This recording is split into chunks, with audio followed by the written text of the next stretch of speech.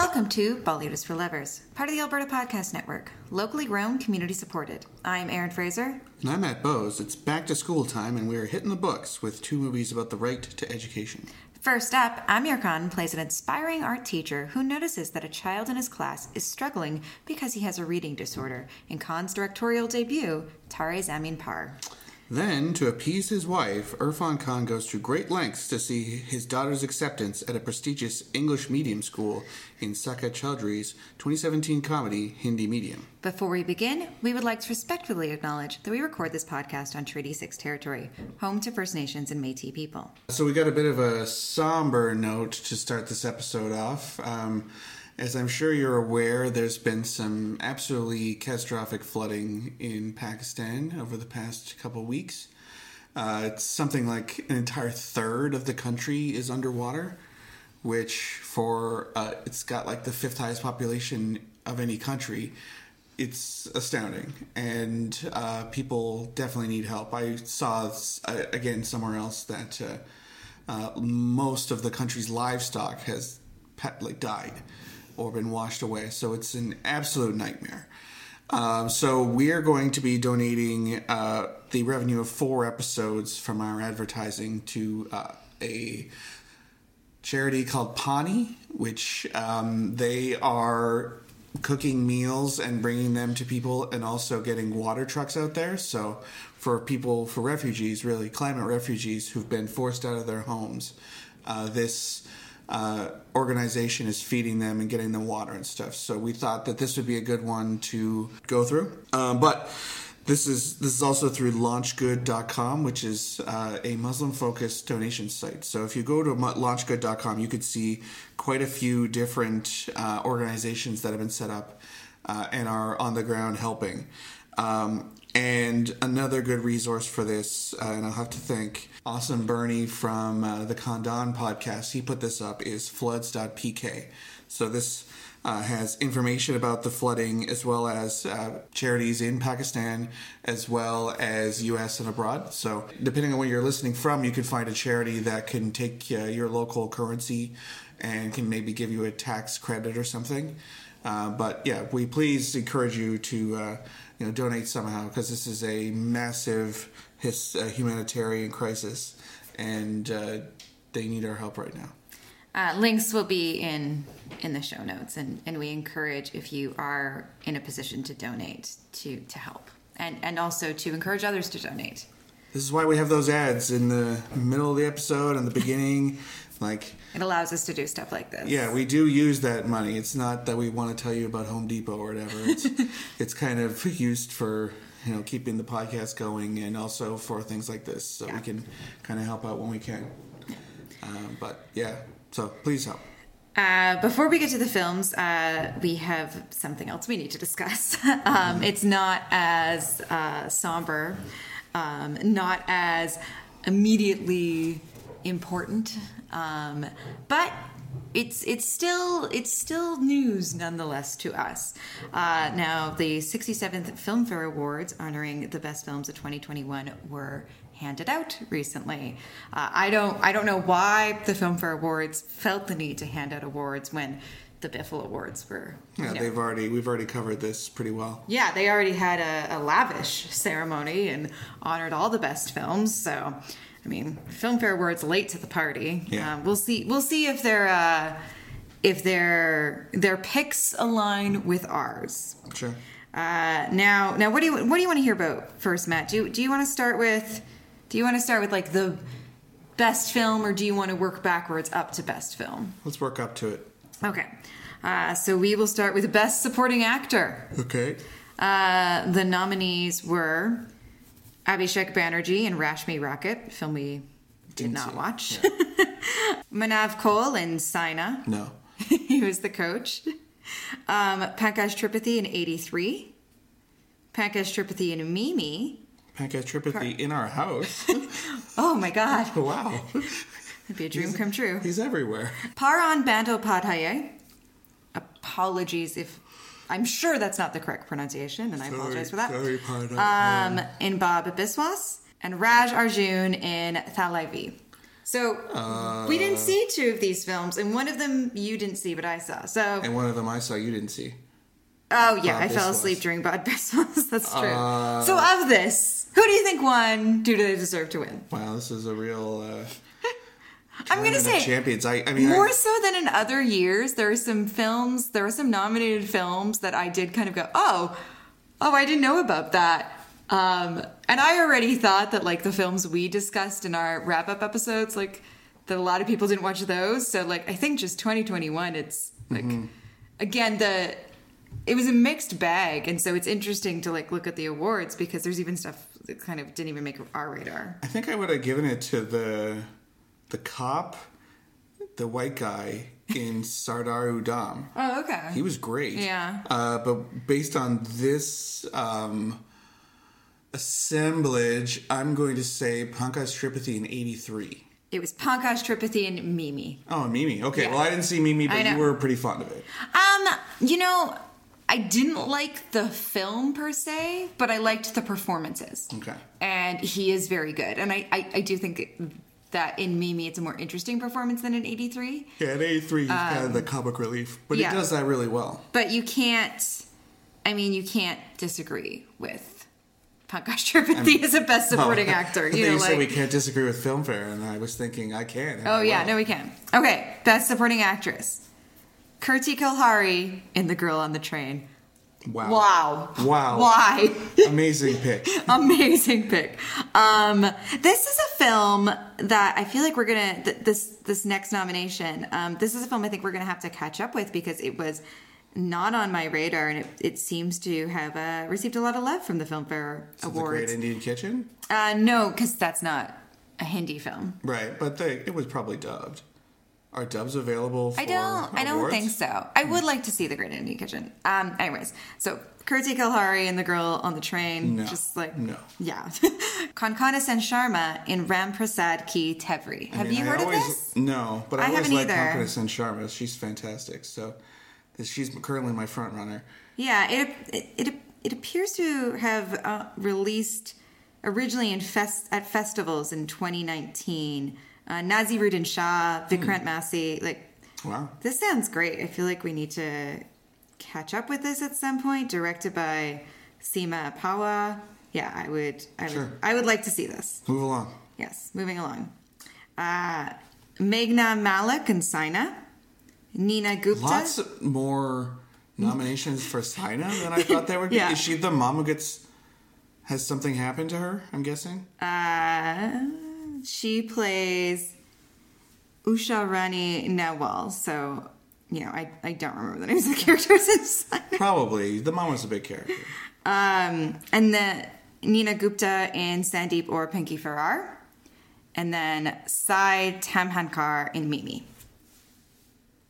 It's nice to see some love for Sandeep or Pinky Farrar, right? Yeah, my gut instinct is Sandeep or Pinky Farrar, but I'm guessing it's probably Mimi again. It is Mimi again. Yes, Sai Tamhankar, who played, I believe, Mimi's friend, who kind of helps her out.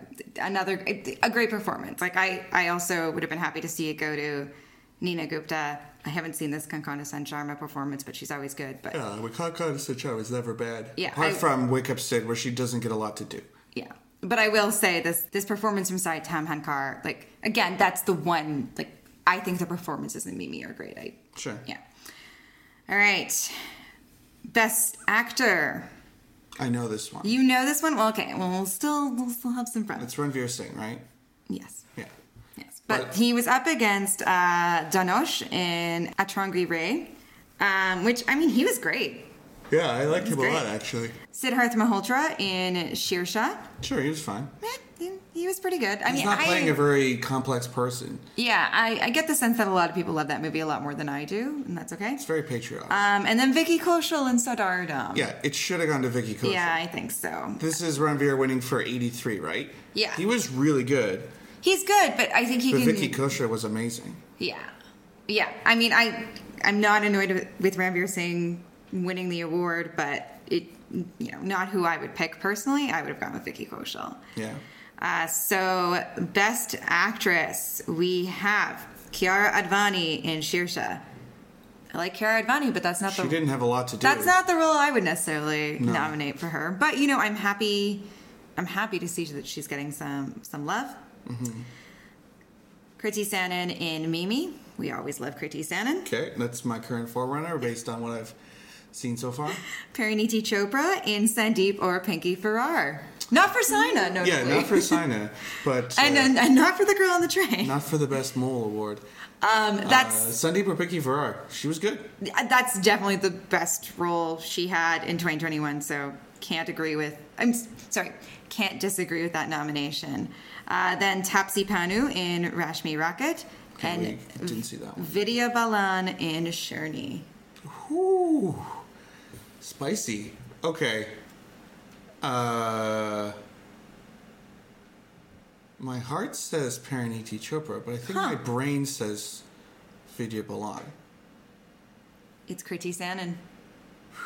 Yeah. Well, I would have given it to Vidya Balan, but you know what? Vidya Balan has a bunch of Filmfare awards. She doesn't need any more. Kriti Sanon doesn't have any. They make a dirty picture too. She's going to be back at Silksmith again.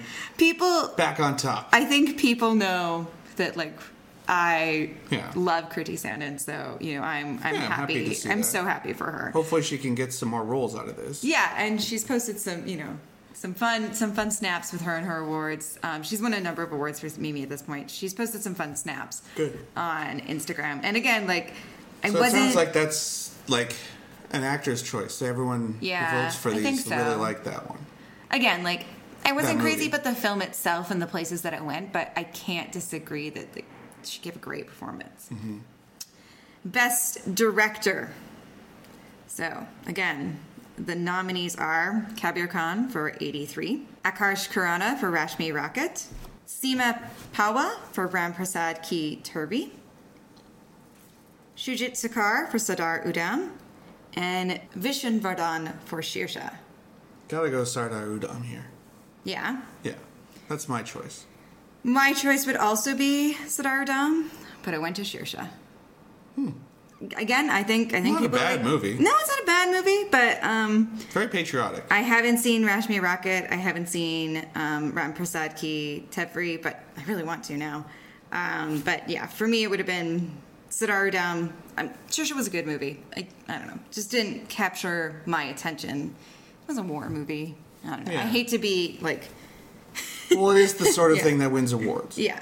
But also a period drama about something important to Indian history also would win awards?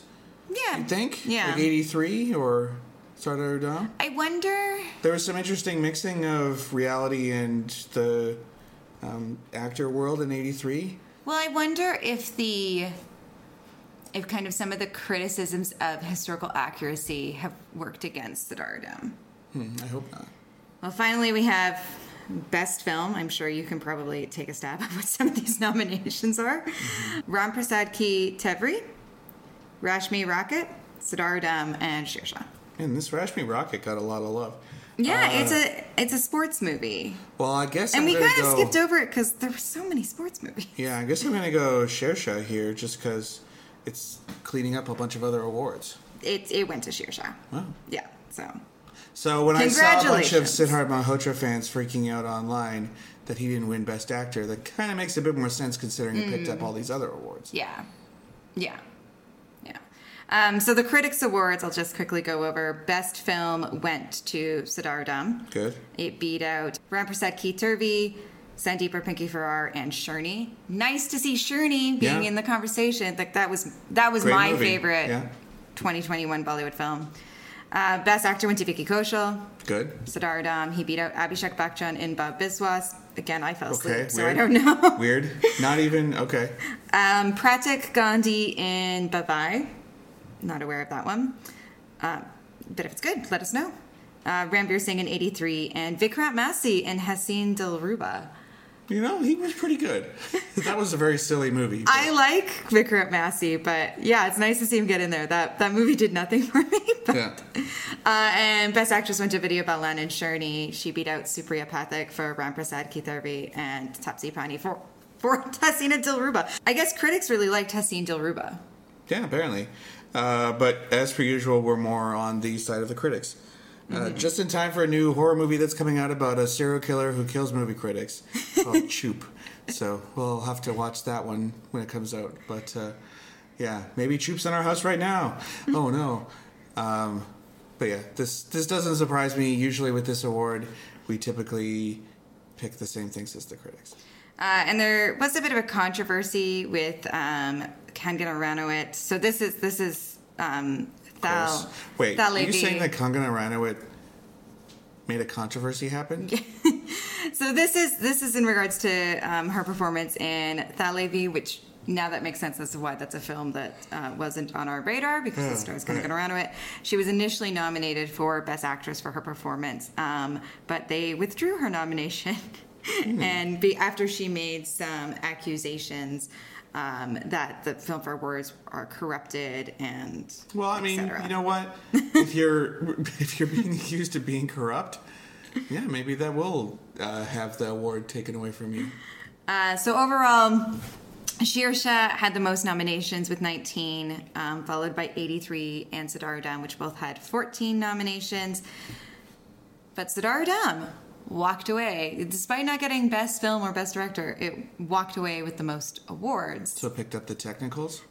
With 9, Sheersha 7, Mimi 3, all for those acting categories, and then 83 got 2 awards. So that is crazy that Mimi just cleans up all the acting. Yeah. Maybe you should catch up with it at some point. It was, like, again, the performances were very good. I mean, I watched the last 20 minutes, I think. Yeah. Huh. I don't know, though.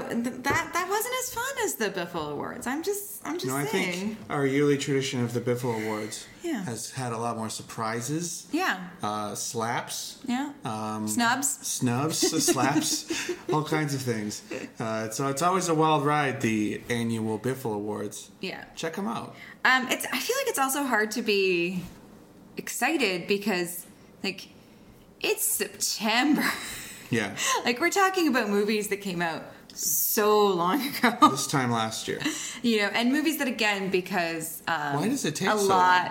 long? I don't know why this took so long because this feels very delayed. And I kept checking for when they were going to come out because I was curious. Mm-hmm. We watched a lot of 2021 Bollywood films, but no one else did. So, like, again, it's kind of hard.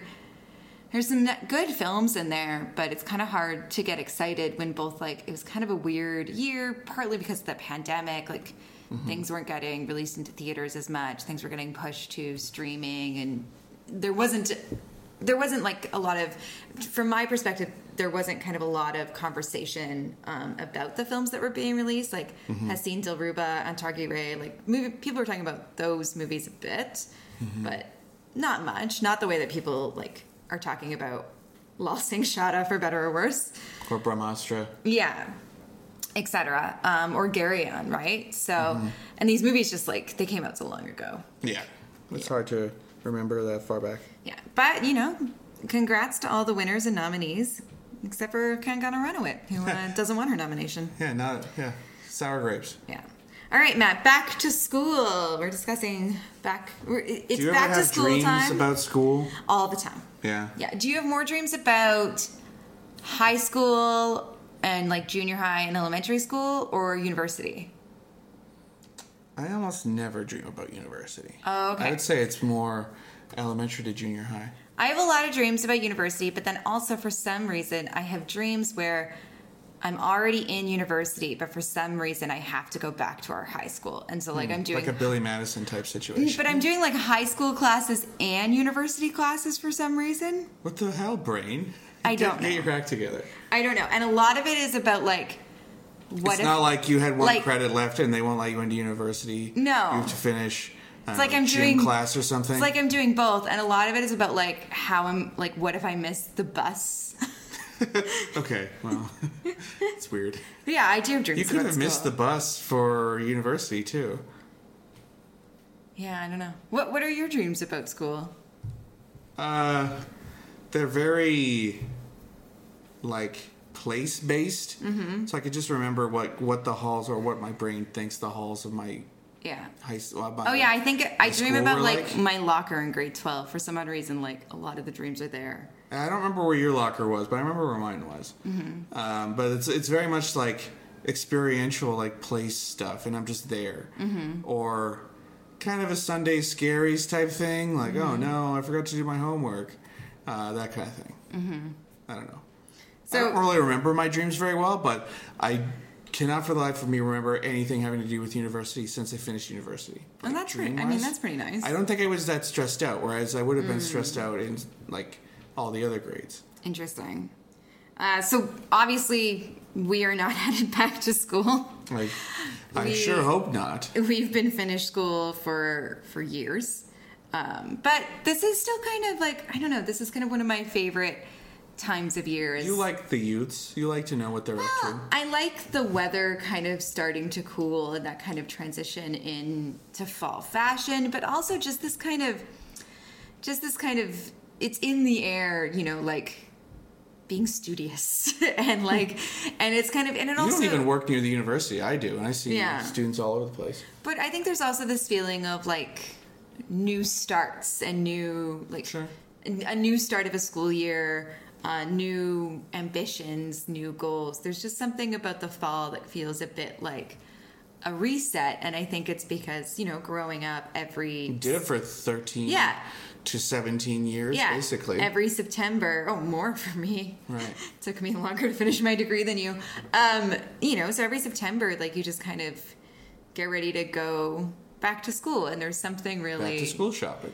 Yeah, there's something really, I think, comforting about that transition, whether or not you are going back to school or you have kids going back to school or not. You know, I just think it's kind of one of those just like traditional post like benchmarks within the year. I find though, as northern people, every day is just worse. Okay. There's less light. Right. And it's colder and it's rainier. Yeah, you don't really like fall. You like spring I and summer. like fall better than winter, but I really hate winter. Right. So every day is just... So fall is just a reminder that winter's on its way. Yeah, it's just another step on the death march towards winter. So I don't like fall. And it's just because I hate winter. What was your favorite part of going back to school as a kid or as a student, as a university student? As a university student, I liked buying books. That shouldn't surprise anybody. And I guess as a elementary, etc. student, I just liked seeing my friends. Or maybe not my friends because I would have seen them during the year, like summer, but just other people I knew. Like, what's that girl like now? That kind of thing. Someone I didn't hang out with. Do you think you know what my favorite thing about going back to school as a kid was? You would have liked clothes. New clothes. Yeah. I loved going back to school shopping for new clothes. You probably had a lot of hand-me-downs too, right? No, not necessarily, because I have a lot of older siblings. No, not necessarily. But like every back to school season at the Bay, there would be like a buy 6 items and get 8 or something. And so we would go and I'd get to pick out like new outfits at the Bay. Are you getting all 8 items here, or is this all of your family? No, I get everything. Oh. And so I get to get like a bunch of new outfits, and that was always really exciting. And my favorite was always this like forest green corduroy mini skirt. Of course. And it had a matching like corduroy vest. I think it was my very first mini skirt.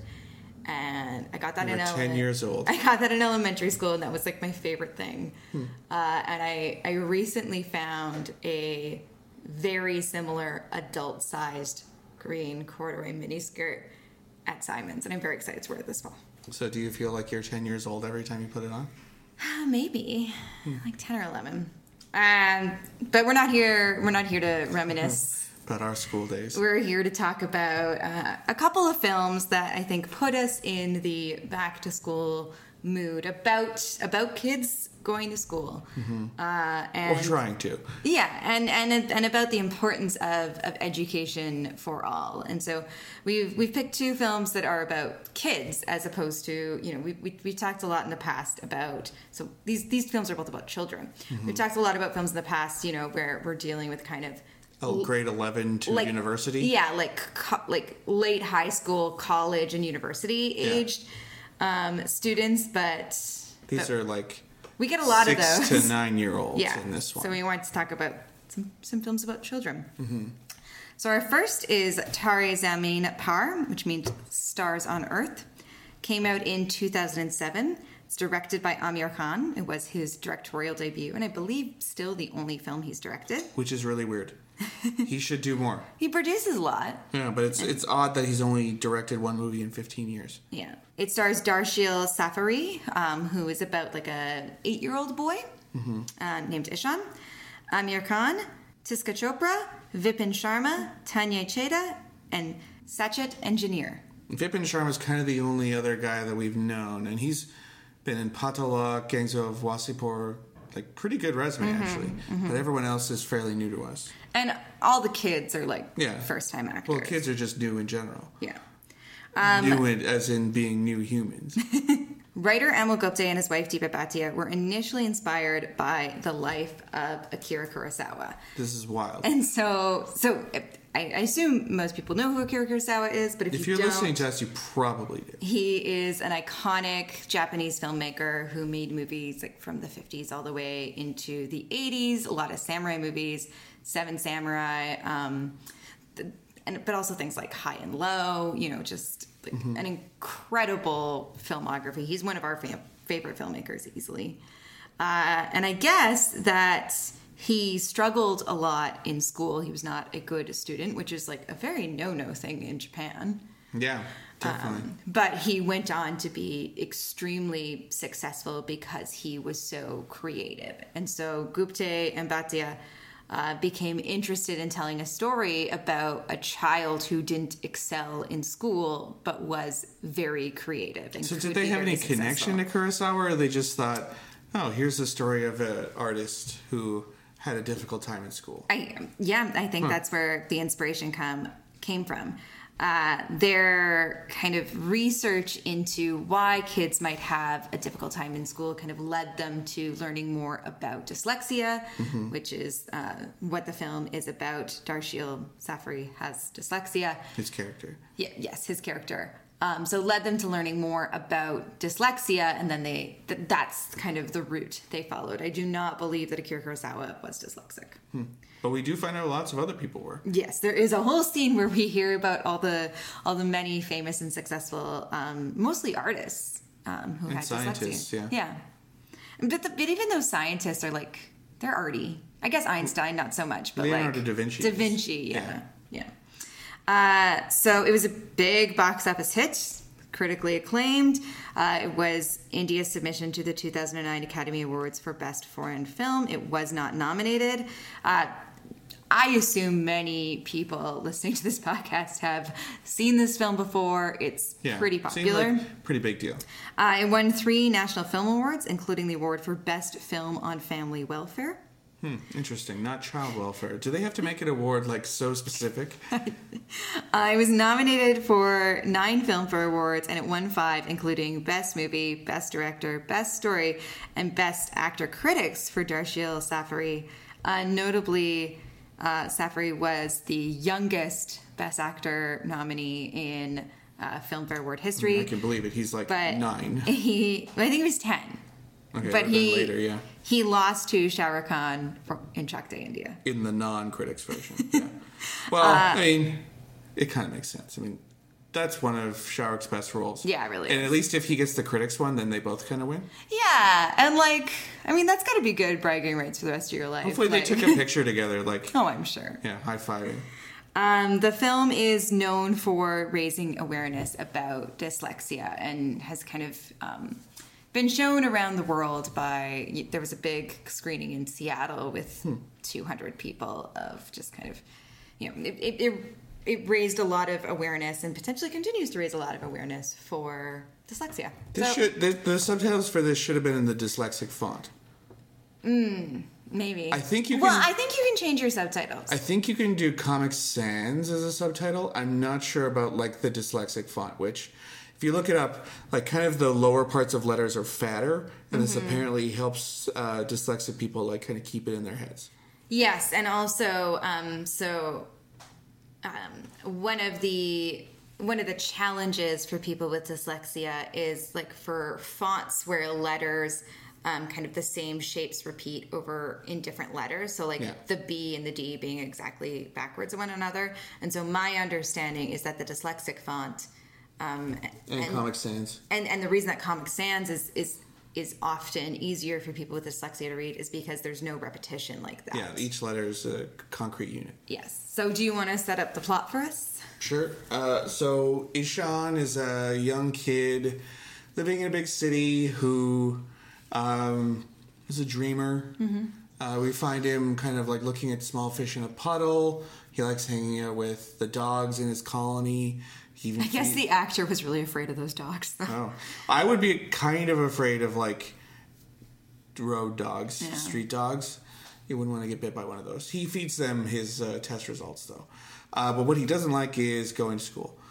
Maybe not so much going to school, so much as reading and math. Well, and it's not even that he doesn't like... I mean, the teachers... It's not that he doesn't... That he dislikes learning. It's just that he has difficulty learning, and everyone is horrible to him. Like, his teachers are horrible to him. His teachers just think he's stupid and lazy, so he's often just thrown out into the hallway where, oddly enough, he doesn't learn anything while he's out there. He just gets, he just stands by himself, and then, oh, look, you didn't learn anything, because he wasn't actually being taught. And he's repeating grade 3 again. Yeah. Yeah, and it just, there's a scene where one of his teachers calls on him, and... Again, he's having difficulty following the directions and the instruction. He can't read the words on the page. He says they're dancing.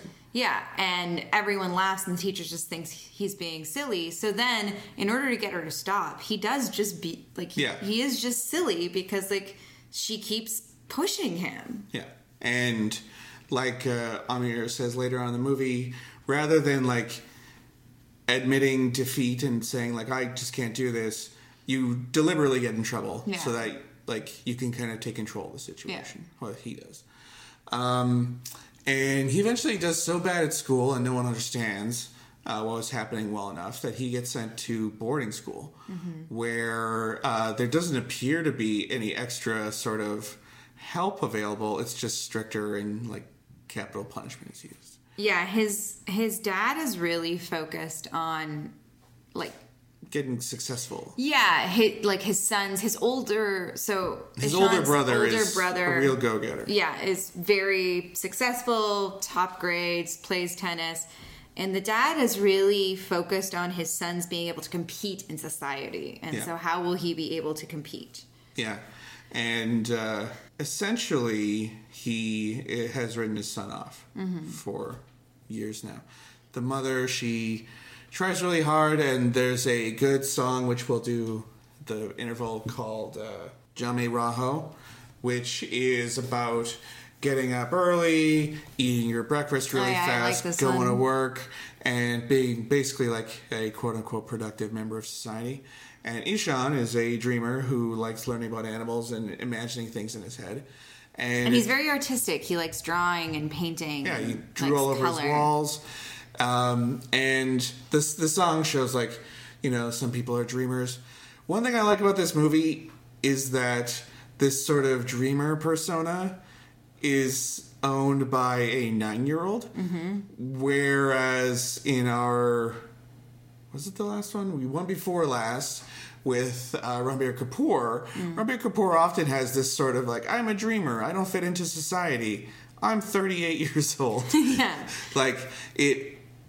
It is kind of, I don't know, I hesitate to say a childish argument, but it's definitely something you can kind of accept more in a small child in that they have not been socialized, even though for him to be able to speak Hindi and some English fluently without ever having read it is kind of amazing. He had to, infer basically everything because he can't do phonics, for example. He can't look at a word and sound it out.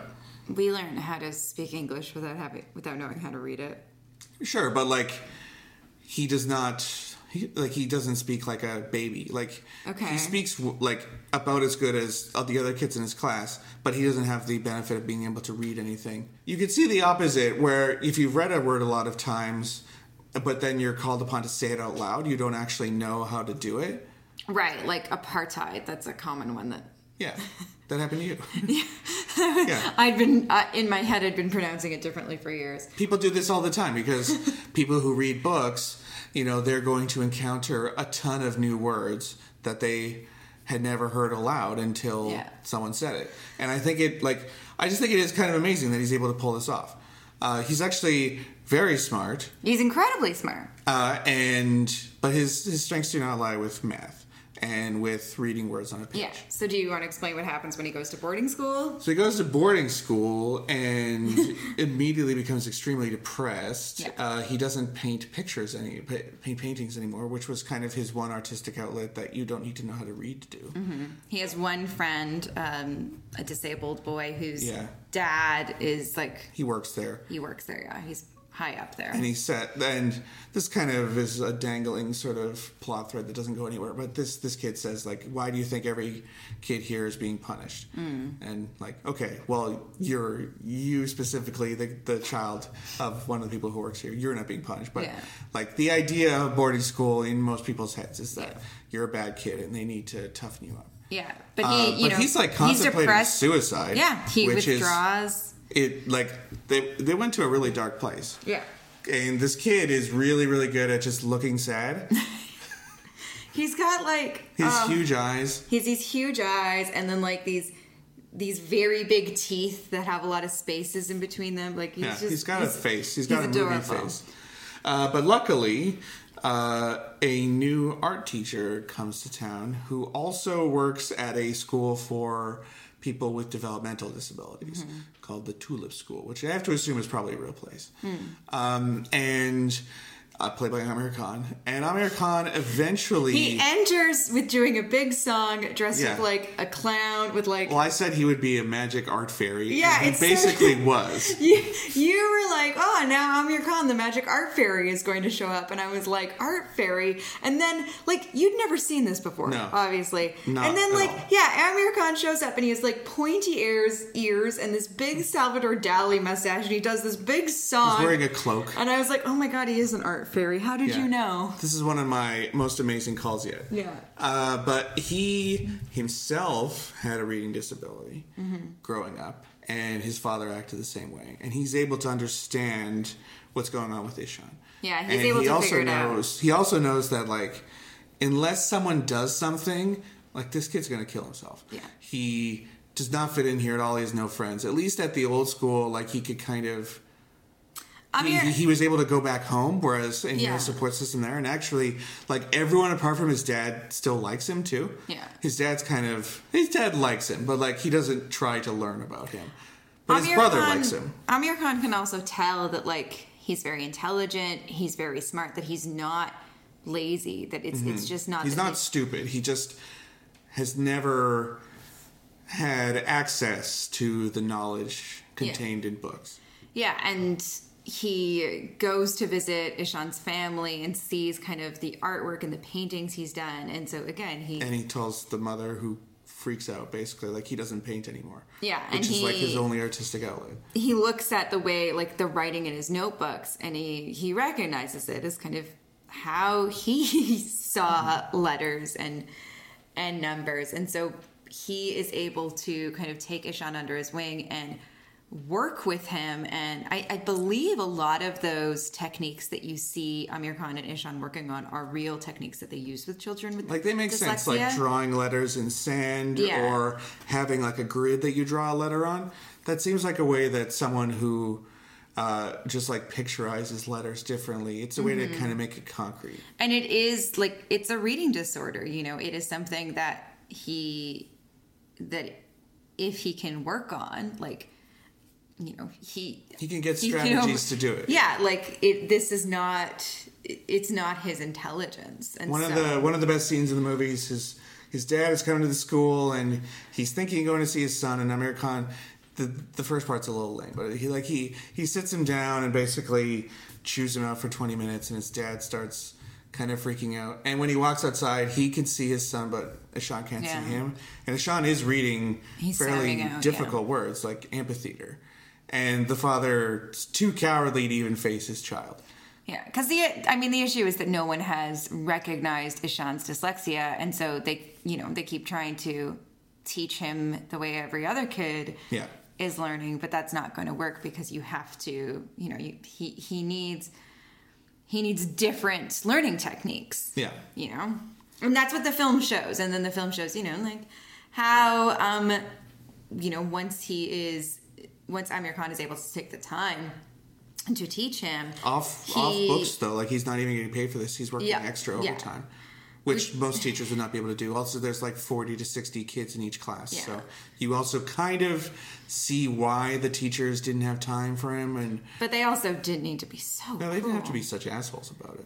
But then he starts to excel, and then he, comes out of his shell, and then he, takes up art again.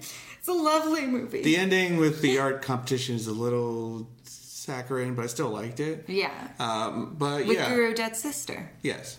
And she's judging an art competition. Mm-hmm. I really like this movie, and it's one of the few movies you can think of that actually probably did help children. Yeah. Because if a teacher watched this movie and noticed kids in their own class, or even the children themselves who are not articulate enough at that age to say I have dyslexia, because they don't know what it is, right? And they can't read the word dyslexia. It's really a shame that the word dyslexia seems super hard to read. And I think just the formation of the word, it seems like a really challenging word. So even if you saw it, you wouldn't be like, oh, I have dyslexia.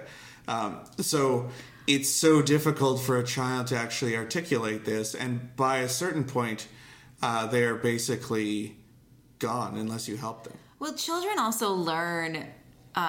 children with learning disorders or with neurodivergent disorders, they also learn how to mask them. Yeah, they can kind of do workarounds. Yeah. Like his defaulting to class clown. Yeah. Or, they learn how to mask them, and so people don't always notice. Yeah. Yeah. You learn how to get by, essentially. Well, this kind of reminded me of myself growing up, because... all the other kids were taught to read using phonics. And since I already basically knew how to read, I found that sort of stuff really difficult, like sounding out words. Yeah. Because I just knew them all. I was never good at that because... like a bunch of work for no reason. So I would always do badly on these courses. When I could just do it already. It felt like obviously this is not the same issue as dyslexia, but children have different ways that they learn how to do things, and there is no one size fits all solution. Yeah, I had chickenpox when we did phonics, which was not a good thing. But I already knew how to read, similarly to you. I was reading before I went to school, so yeah. Well, I just thought those I was always bad at sounding out words, too. Well, yeah, I Still bad at sounding out words. I just didn't get the point of it. And, for other students who hadn't gotten that far at home, sure, that makes sense. But, obviously I'm not saying that this is the same as having dyslexia. But no. It's just a way in which my own schooling I had, sort of something counter to the way that everything else was being taught. Yeah, and also you couldn't pick up something and people didn't understand why, and that's... Yeah. And also I can't tell them, teacher, I know every word. I don't need to do phonics. This is stupid and for babies. For sure. I think, the joy of this film is the kids. Yeah. Amir Khan's working with a lot of non-professional actors, and he finds ways... he clearly worked with these kids quite a bit to get them to kind of be natural on screen. And I think it's very successful. Yeah. Yeah. They're a joy to watch, even when they're kind of being mean to each other. One of the things that I think... The kids at the boarding school, for the most part, we kind of get to know them a bit more. Yeah. The kids before are just dicks. And Safari is fantastic. Yeah. He gives a great performance. And I think one of the things that you and I both really liked about this movie is, and it's a small thing, but the brotherly relationship. Yeah, it's nice that his brother's not picking on him. The older brother doesn't necessarily know that his younger brother has dyslexia, but he knows that his younger brother is not lazy. He knows his younger brother is trying and that he is really creative, and he really he clearly really cares for him, and that's really nice to see, as opposed to the older brother being I'm doing well in school. Hey, stupid. Why can't you? Or Yeah. or feeding off of the competition. Yeah, I mean, it kind of makes the older brother less of a character because he's just maybe nice, and he's not another shithead in this kid's life. Yeah. But what did you think of Amir Khan's direction? Because I thought, for someone who's been in many, many movies and only made one, this is a very confident debut. And he's been in the industry for 20 years at this point, so he knows his way around. But I was actually pretty surprised that it was that good. Yeah, I think he knows how to make really evocative images. I think anytime he's working with that pond and the fish in the water, and just kind of there's kind of a poetry, I think, to his images throughout the film. He doesn't have a really showy camera. No. So not a lot of showy camera There's a movements, few kind of POV shots and weird angles and things. I think what he really does is knows when the camera needs to focus in on small details. And usually kind of mundane details that I think... Like a puddle. Yeah, that I think in context of the storytelling and the way they're presented kind of seem... because it is about a child's point of view and, about the importance of the everyday and just kind of... this could be really mundane, but I think he just kind of adds this kind of sprinkle of magic to it all. I bet you dollars to donuts that Amir Khan is a fan of. I think his name is Godfrey Reggio. Do you know who that is? No. Let me look it up. But the guy who directed Koyaanisqatsi. Oh. Because there's a scene where Ishan is bunking off of school. He gets his brother to write him that's a good one. He get him to write him a note saying my son was sick. Godfrey Reggio, yeah. And basically the way that he walks through town and just sort of appreciates oh, here's a guy painting a wall. Just watch him for a while. Or here's a bunch of people waiting for a bus, and you're getting Ishan's interest in the world around him. Mm-hmm. Again, but this is also done the via way he makes the mundane, but because he's taking the perspective of a child, seem exciting. I think that's the special touch throughout this film. But it also reminded me of these sort of crowd shots in Koyaanisqatsi, where you would get here's a kid drinking some water or something like that. It's not even that far off from Vertov. Yeah. I mean, just that scene, not the whole movie. I really like that one scene. Yeah. I like the movie in general, but I thought that was a good way of showing us, actually this really early on, so we don't really know much about the kid, but it shows he actually is smart. He's interested in things around him. He just can't really read books. He is still, he is clearly interested in learning. Yeah. He is clearly, excited. But he's doing it experientially, and he can't do it by reading a book. Exactly. All right, so we both like this movie. Both recommend it. Hopefully, someone watched it and then learned their kid was dyslexic. Who knows? It seems actually like a useful piece of art in that sense. I think so. Yeah. All right, we're gonna take a break and then come back and discuss Hindi medium. And that'll be the song that I mentioned earlier, Jam Hai Raho, which is all about getting up and going to work. हाथ में file मन में दम मीलों मील चलेंगे हम हर मुश्किल से टकराएंगे टस से मस ना होंगे हम दुनिया का नारा जमे रहो मंजिल का इशारा जमे रहो दुनिया का नारा जमे रहो मंजिल का इशारा जमे रहो ये सोते भी है टेंशन आगे रहने की है टेंशन मेहनत इनको प्यार. This episode of Bollywood is for Lovers is brought to you by Alberta Blue Cross. Even if you're a busy business owner with more meetings than hours in a day, you are calm and collected when your group benefit plan is taken care of by Alberta Blue Cross. Your employees can manage their own health, dental, life, and disability coverage online, anytime, on any device, making it easier for them and for you. To learn more and explore your options, head to ab.bluecross.ca. This episode is also brought to you by the Edmonton Community Foundation. The foundation acts as a bridge between donors and charities to create a strong, vibrant community for generations to come here in Edmonton. You can start an endowment fund for yourself or with a group, and once it reaches $10,000, it can start distributing funds. There's also Vital Signs, which is an annual checkup conducted by Edmonton Community Foundation in partnership with Edmonton Social Planning Council to measure how well the community is doing.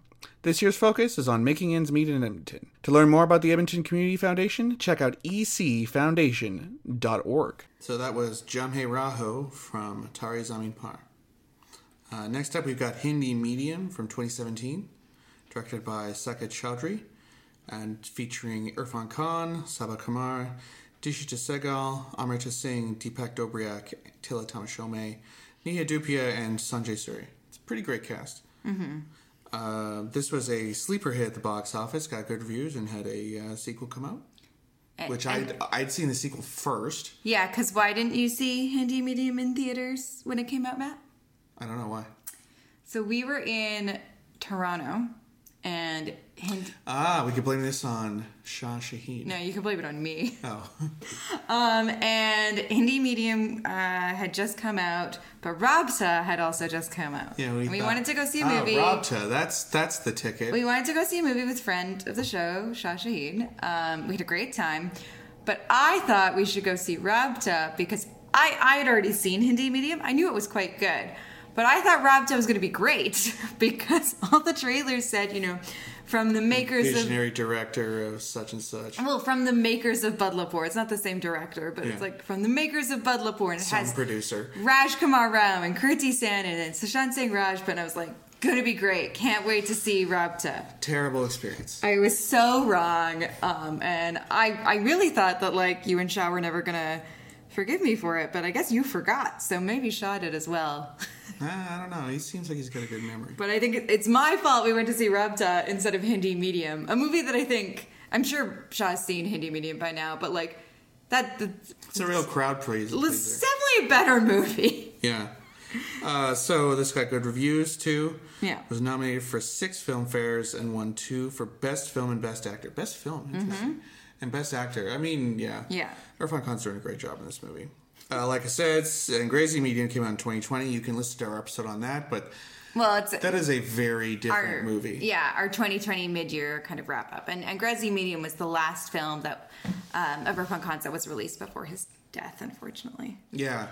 But this one's about a 6-year-old. Yeah. And mostly about their parents. So it's also very much about class. It's a completely, Hindi Medium is a weird sequel. Hindi Medium's more like a screwball comedy about hopping between countries and all kinds of stuff. Yeah, it doesn't seem to... hiring someone to stalk your own daughter. It doesn't use any of the same themes that you find... It just has Irfan Khan. In Hindi Medium. And this became Irfan Khan's highest grossing Hindi language film. So it surpassed The Lunchbox. Wow. Yeah. Too bad it didn't surpass Jurassic World as his highest ever. And it did very well in China. Yeah, big hit in China. So Irfan Khan and Saba Kumar are a couple. She's really good. I wish we saw her more often. Yes, she's a Pakistani actress. Yeah. So this was before all the Pakistani actors left Bollywood. Were told to leave. Yes, I would like some of them to come back because I like a number of them and I'd like to see them in Bollywood movies again. Fawad Khan's Mola Jad movie's coming out right away. So some of them are doing stuff over there, but I can only imagine the floods in Pakistan are kind of making it difficult to release movies right now. Yeah. Anyway, so Irfan Khan and Saba Kumar, who was also nominated for Best Actress at the Filmfare Awards. So you're not alone in liking her performance here. They play a married couple. They own a sari, like a clothing shop. Bridal goods. Yeah. Yes, a bridal shop in Chandni Chowk, which is also where they live. But which is kind of like a neighborhood that used to be really poor, but is now kind of like middle class and striving, I guess. Yeah. Because you would see movies in the 90s or so, they're from Chandni Chowk, that's a tough neighborhood. Yeah. Whereas now it's sort of they're pretty well off, actually. They're very nouveau riche. Yeah. They're... I'm just thinking about nouveau poor now. Their daughter, Dishita Segal, is starting school, and Saba Kumar is very kind of clearly based on her own experiences of her own experiences in school and kind of how she felt that she was looked down upon for maybe her English not being as good, or kind of, still is because or because of the area of town that she grew up in. She really wants her daughter to speak perfect English and go to the best schools so that she can really kind of excel and move up in society. So her daughter is kind of and not end up doing drugs. Yeah, That's not her, end up doing drugs. Her continuing thing is daughter, what if she ends up doing drugs? So her daughter is set for life and maybe doesn't have to deal with some of the challenges that she did. And both her and Irfan went to government schools. Yes. And so she clearly went to university because we meet one of her friends from university. So she kind of pushes Irfan Khan to, and the both of them really, to kind of try and get their daughter into the best school in Delhi. And there's kind of this ranking Delhi Grammar School of the 8 or 6 best schools in Delhi. And it's all kind of... it's all kind of ridiculous. I feel like you see this in sitcoms set in New York too, like people trying to get their children into the best preschool so that they can go to Harvard. It's that kind of mentality. So they hire Tilatama Shomei, who is a consultant who's going to help them with all the interviews so that they can get into the best school. And Tilatama Shomei says, some people start hiring me, join my waiting list when their child is still in the womb. So it's very competitive. Mm-hmm. And they decide to move closer to the schools because they're guaranteed, in order to get into these schools, you have to live within the radius. And so they kind of pack up all their life. They move to a fancier part of Delhi so they can be closer to the schools. And then they try and kind of rub elbows with the right people. Mm-hmm. And Sabah Kumar is kind of embarrassed by Irfan Khan's more, earthy? Yeah, he still has the Chandi Chok in him, and so he likes dancing with his kid to Hindi songs. He likes dancing with a nice kid with it, a nice song with his daughter. He doesn't like eating caviar. And everyone at this party is just appalled that this man loves his daughter. Enjoy dancing with his daughter. I also really like the essay that Tilatama Shomei writes. I believe it says that the one that they hire they hire a guy who can speak English to it, but it says something like she was delightfully intoxicating, or what was it? Something like that. It was weird, something you would never say about a 6-year-old, but if you wanted to sound like you had fancy English, you might say. Yeah. So they do all of this. They have to hire a stylist. They take they try and way too many brands. Yeah. They wear way too many brands, and then they have to hire the stylist because they're just giving off way too much of a Nouveau Riche vibe. They do all these interviews, and unfortunately, she doesn't get in. And that's where they find out that there is a certain number of spots at these schools. I think it's 20%. Yeah. That are set aside for, it's what is it, RTE, Right to Education? I think so. Yeah. Set aside for lower income kids so that they can hopefully, go to a good school and advance. Mm-hmm. And so Irfan Khan then bribes someone so that the chai seller outside of the education building. So that his daughter's name will be picked and will be one of these kids, even though they're obviously very well off. Well, a news story breaks in the news, and this scandal is kind of discovered. And Amrita Singh, who is the headmistress of the school that eventually they settle on that they want to get her into. Delhi Grammar School, the best in town. Exactly. She says that she's going to personally monitor the selection this year, and they are going to make sure that no one is cheating the system. Mm-hmm. So what does Irfan Khan do? He decides that the family will then move out to the poorest part of town so that they can adequately pretend to be completely poor. Yeah. So that their daughter will get into the school, and also that they won't be caught for having bribed someone to get his daughter into the school. Mm-hmm. So then they have to pretend to be nouveau poor. Yeah. Because they're the first time that the Hindi teacher from the school, who's kind of sent by Amrita Singh to check on all these applicants, he figures out right away that they were not always poor by looking at Irfan Khan's hand, which is a very Sherlock Holmes thing to do. And he's very this skeptical. Is not the hand of a laborer, but Deepak Dobrel, who's a friend that they make, it is just probably the funniest character in the whole movie, because it's this guy who ride or die for Irfan immediately, believes him on everything, and is also so desperately poor that every time he says anything and he shares his food and he shares his water, you're just heartbroken, because it's Irfan could just go home and have whatever he wants.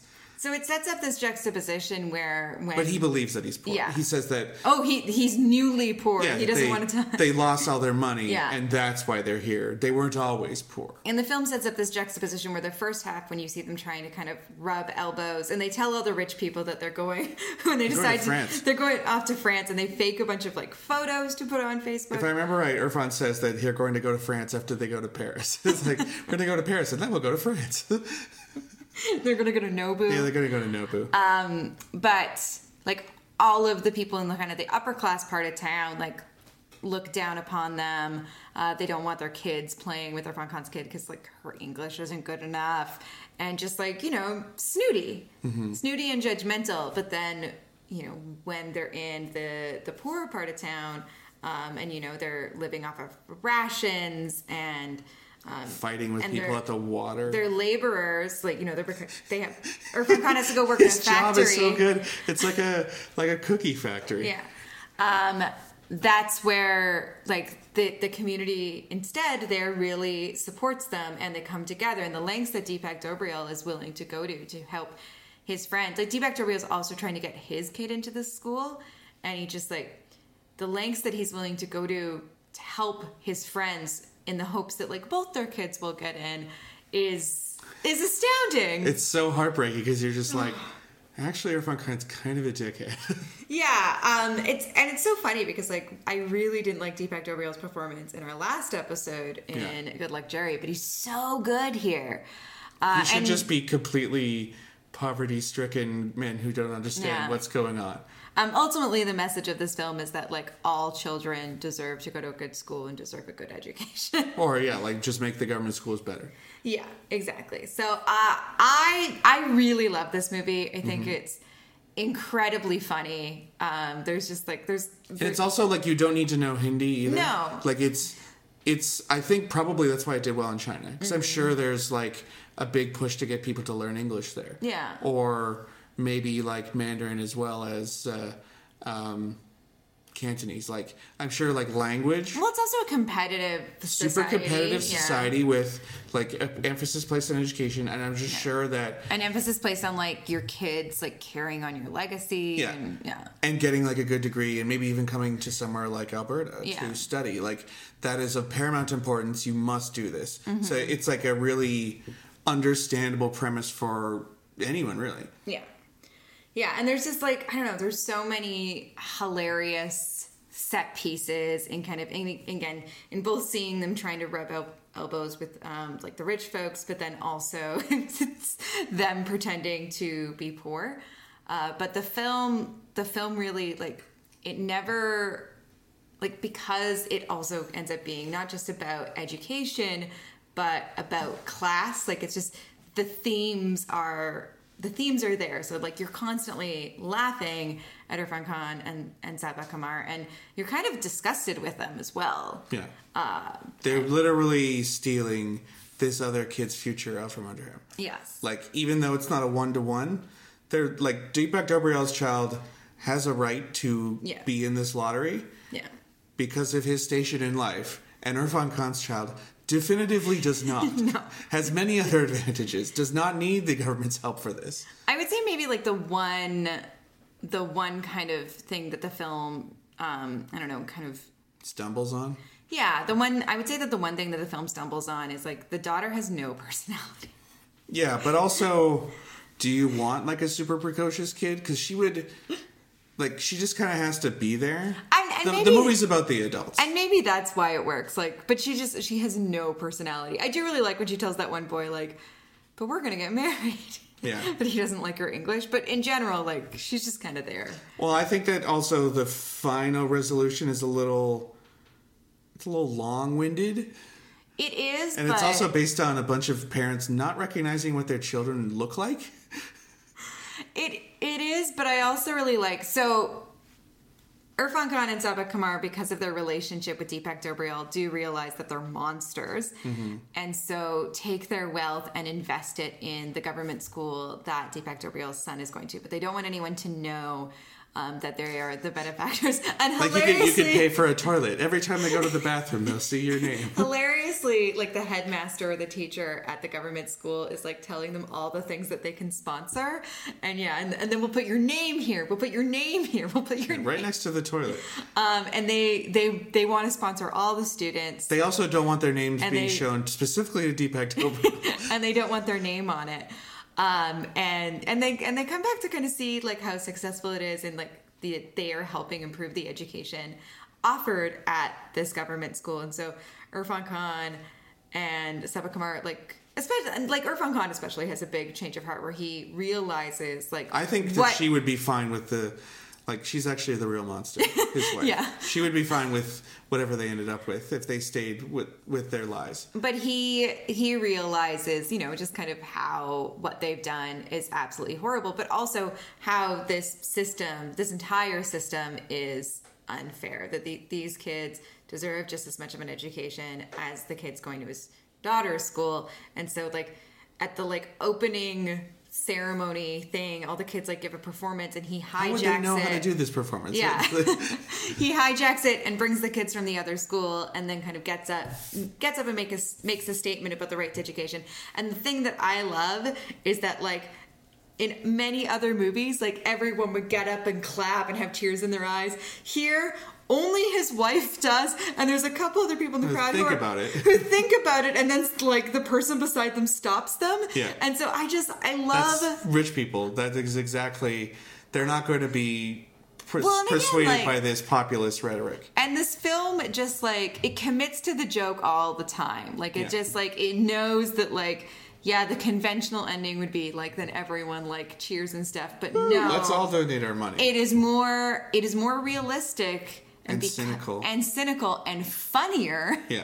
If everyone is just kind of awkward, and then it's okay, we can get on with what we were supposed to be doing. Also, Irfan and his wife do remember at one point well, we turned out okay. We're actually really well off. And we went to government school. Wait a second. There's also, there's a throwaway line. We're spoiling a lot of the movie, but it shouldn't really be a big surprise to you. If you know how movies work, it's not going to be a huge twist ending, but it's the execution that makes it so good. There's also a throwaway line where Tilatama Shome, I think, makes a reference to the pageants that kids in grammar school will do, and they'll dress up like animals and parade around for you. And we saw that in Panga, and I really want to know if in Indian elementary school, if the kids often dress up as animals and I also because it was such an interesting throwaway line. There was also a fun bit where the Hindi teacher is talking to Irfan and Deepak Chopra and says well, yes, your access to the school is free. We do need 24,000 rupees for things like...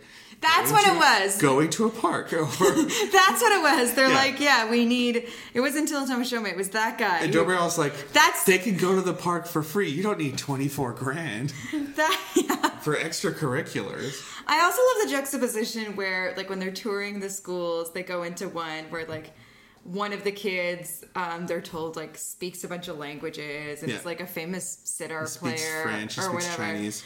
And then when they go visit the government school, there's a kid there that speaks Hindi and English and French and Mandarin, and then the punchline is because he follows around all, the tourists and the tour guide. Yeah.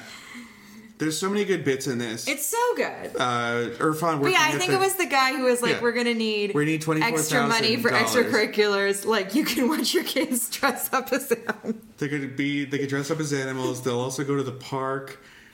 We need, many multiples of your yearly salary to do so. And we looked it up, and it's really only $800. Yeah. $850. Mm-hmm. There's also, the scenes which is actually still a lot. Yeah, if that's per year, that is a lot for a kindergartner. Yeah, but I think that would also be a lot for families here too. Yeah, I agree. Yeah, but it's an insane amount in India, whereas here it would be a pain but achievable for most. But Irfan working at the cookie factory is fantastic, and that's where I thought this is a Raj Kapoor movie. This is a premise that would have been equally funny if done by, a comedian like him in the 50s. Yeah. it's such a sort of like elemental premise of you just want your kid to get into a good school. Well, it's I'm sure also... some of the particulars would have changed, but the idea of like Shakespeareanly pretending to be a poor person so well, that that's you what I can was gonna sneak say. in. Like, that is also an elemental premise. Like, that's My Man Godfrey as well. Yeah. Like, one of our favorite movies. But it's just a premise that would always be funny regardless of when the movie came out. Yes. Like you could make because this... it's fun to laugh at rich people. Yeah, rich people are scum, and we should laugh at them all the time. Yeah. And Irfan, I also think, kind of looks like Raj Kapoor. Mm. And it's a real shame that he couldn't do like a biopic or something, because like when Irfan is funny, he's funny on like 4 different levels at once, because like he's doing some physical bit of business and getting exasperated and yelling at somebody, but you're also like looking at his eyes like, oh yeah, the actor inside is just having a ball, and you can tell he loves this sort of thing. It's a very, very good performance. I was thinking also of... I mean, Irfan Khan is always good, but this is such a showcase for his talents. I was also thinking of Piku throughout, where he's surrounded by Deepika Padukone's crazy family, and he's just sort of bemused the whole time, and he could just do so much with those beautiful eyes. Yeah. And like you could just see an intelligence behind there, and just they're laughing. Yeah. It's great.